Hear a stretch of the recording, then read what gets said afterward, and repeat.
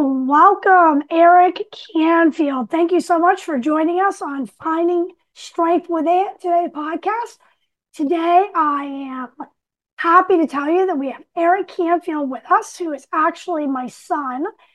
And one of the True. reasons that we are starting with this interview is because I know I always talk about that whenever there's no failure, it's only feedback.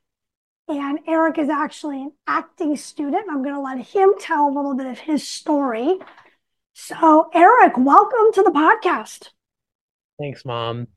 Um, uh, yeah, I started acting when I was 4, and I've just sort of been acting ever since. I got on stage for the first time when I was 4, and I did it throughout like my entire life.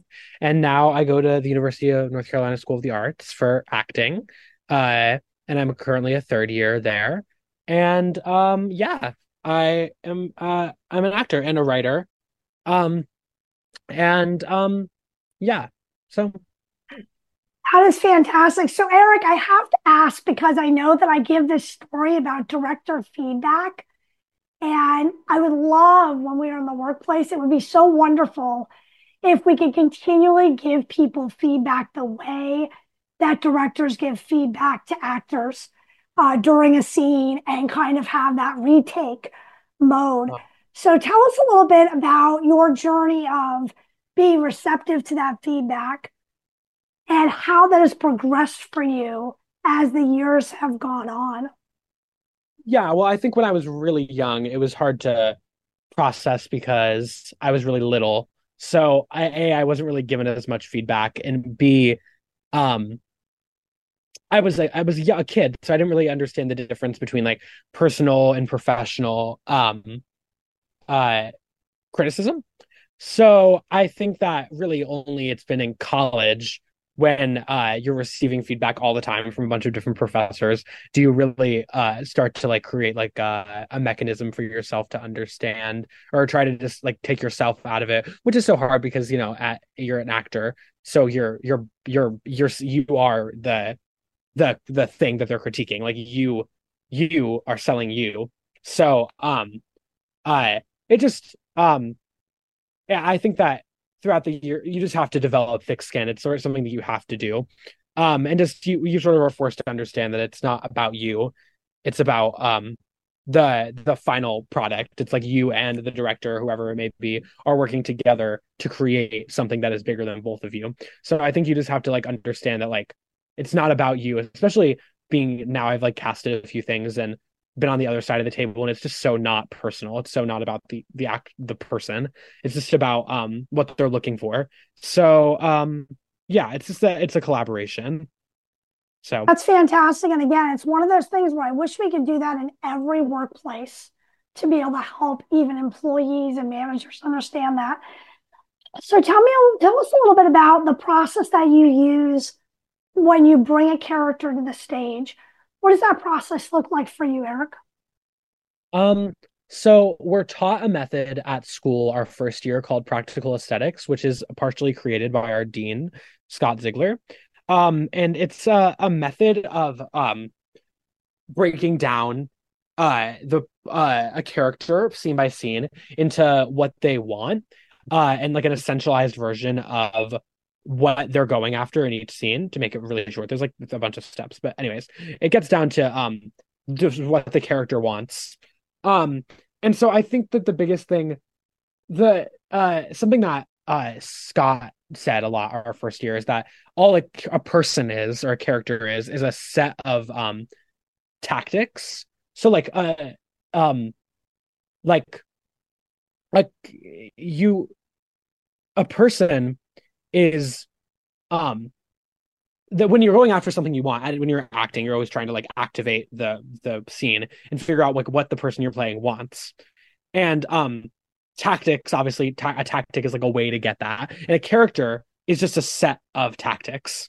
Like a character is just somebody that has a certain way that they go about getting what they want.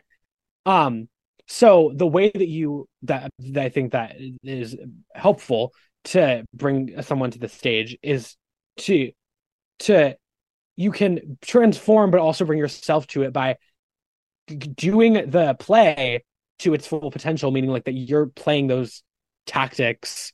Within the set of tactics that the character would use. But if you're like, I don't know, like a tactic is like begging, the character is begging in that moment because they are the character. But Eric, like me, only begs in like a particular way. But like Eric in the if it were real life, I wouldn't beg in that moment. But it's kind of like a meeting of like how you can transform into the character, become the character, I guess, but also bring you to it. Um, and it's just like how would I do what the character does in the play? Um, so yeah. That's very fascinating, Eric, because when you talk about that, you mentioned regarding what the character wants and Uh-huh. how they're going to get what they want out of that moment.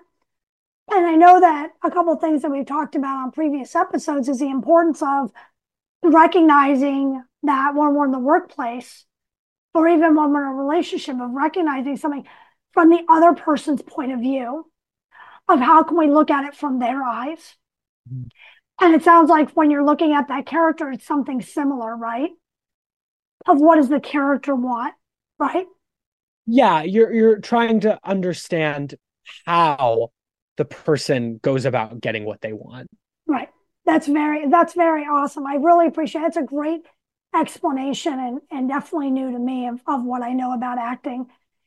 So, Eric, being that we talk about finding strength and how we become resilient, can you share with us a little bit about what one of your greatest obstacles have been? Yeah, well, actually I had a lisp for a long time. Uh from well, actually I don't know why I'm saying it like you don't know, but I had a lisp for a long time from like I don't know like what like third grade or something, right? Yep, that's correct. From third grade to my junior year of high school. And we went to see a speech pathologist, and she told us that we're going to have to go see her in person 6 times. It was like a pretty severe lisp on sh words. It was a lateral lisp, which means that the air was exploding out the sides of my mouth instead of coming out the front. Um, and uh, I just did it. I figured out how to make my mouth form in the way that is correct, and I just like drilled it while we were at home with COVID. And then by the time I came out, I had gotten rid of the lisp. So, well, not that I think that I'd like it'd be nice if we could move to a place in society where it wouldn't really matter if I had a lisp, but for the time being, um, it's something that I'm glad I overcame. And that was going to be my question is what was that motivation that said, I have to figure this out and I've got to get this fixed? What was that It's just that motivation for you? yeah, I think that it just is easier as an actor. It's easier to be understood. It's something that shouldn't stand in people's way if they're going to be actors, but you know, it's just unfortunately like that's just I have to be able to speak as clearly as possible in the way that that other people talk and form words. So yeah, that was Very my good. motivation. So I know, Eric, that as an actor, the acting community, there's probably a lot of socialization. Can you tell us a little bit about your circle of influence Mhm. of the folks Um, around you that help you? yeah, I have like a close knit group of like maybe like seven really close friends. So yeah. And I know when we talked about this concept of director feedback, do you have a story at all that you can share with us about a moment that might not have gone so well, or maybe a moment that had gone well that you Um, recall from your memory? um, I had a moment with a director where I wasn't really understanding. He kept on telling. I was like watching. The scene was that I was just watching another scene. These two girls were talking, and then I was just sitting there for like a long time. And I didn't have any lines or anything because also in the way it was the way the world of the play is that I was like I was watching the scene as if one of the girls was like telling me the story of the scene.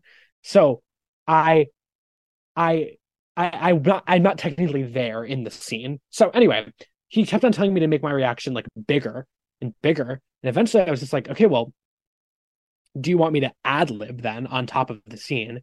And he was like, yes. And then that's what I guess what he was looking for was like an ad lib. Um, and it's just funny. I just didn't. It's just like you never really know what they want because I would never have expected him to like ask me to add more words in the scene. But I was happy to do it. It was really fun. But it it was sort of yeah. So you also mentioned, Eric, that you are writing and that you write something. Are you writing anything right now? Yeah, I'm finishing up a play right now called Nine Cavities, which is about uh these people that are fake that pretend to be dentists for money. Um and it's a play that's sort of about group think uh and it's like a big farce.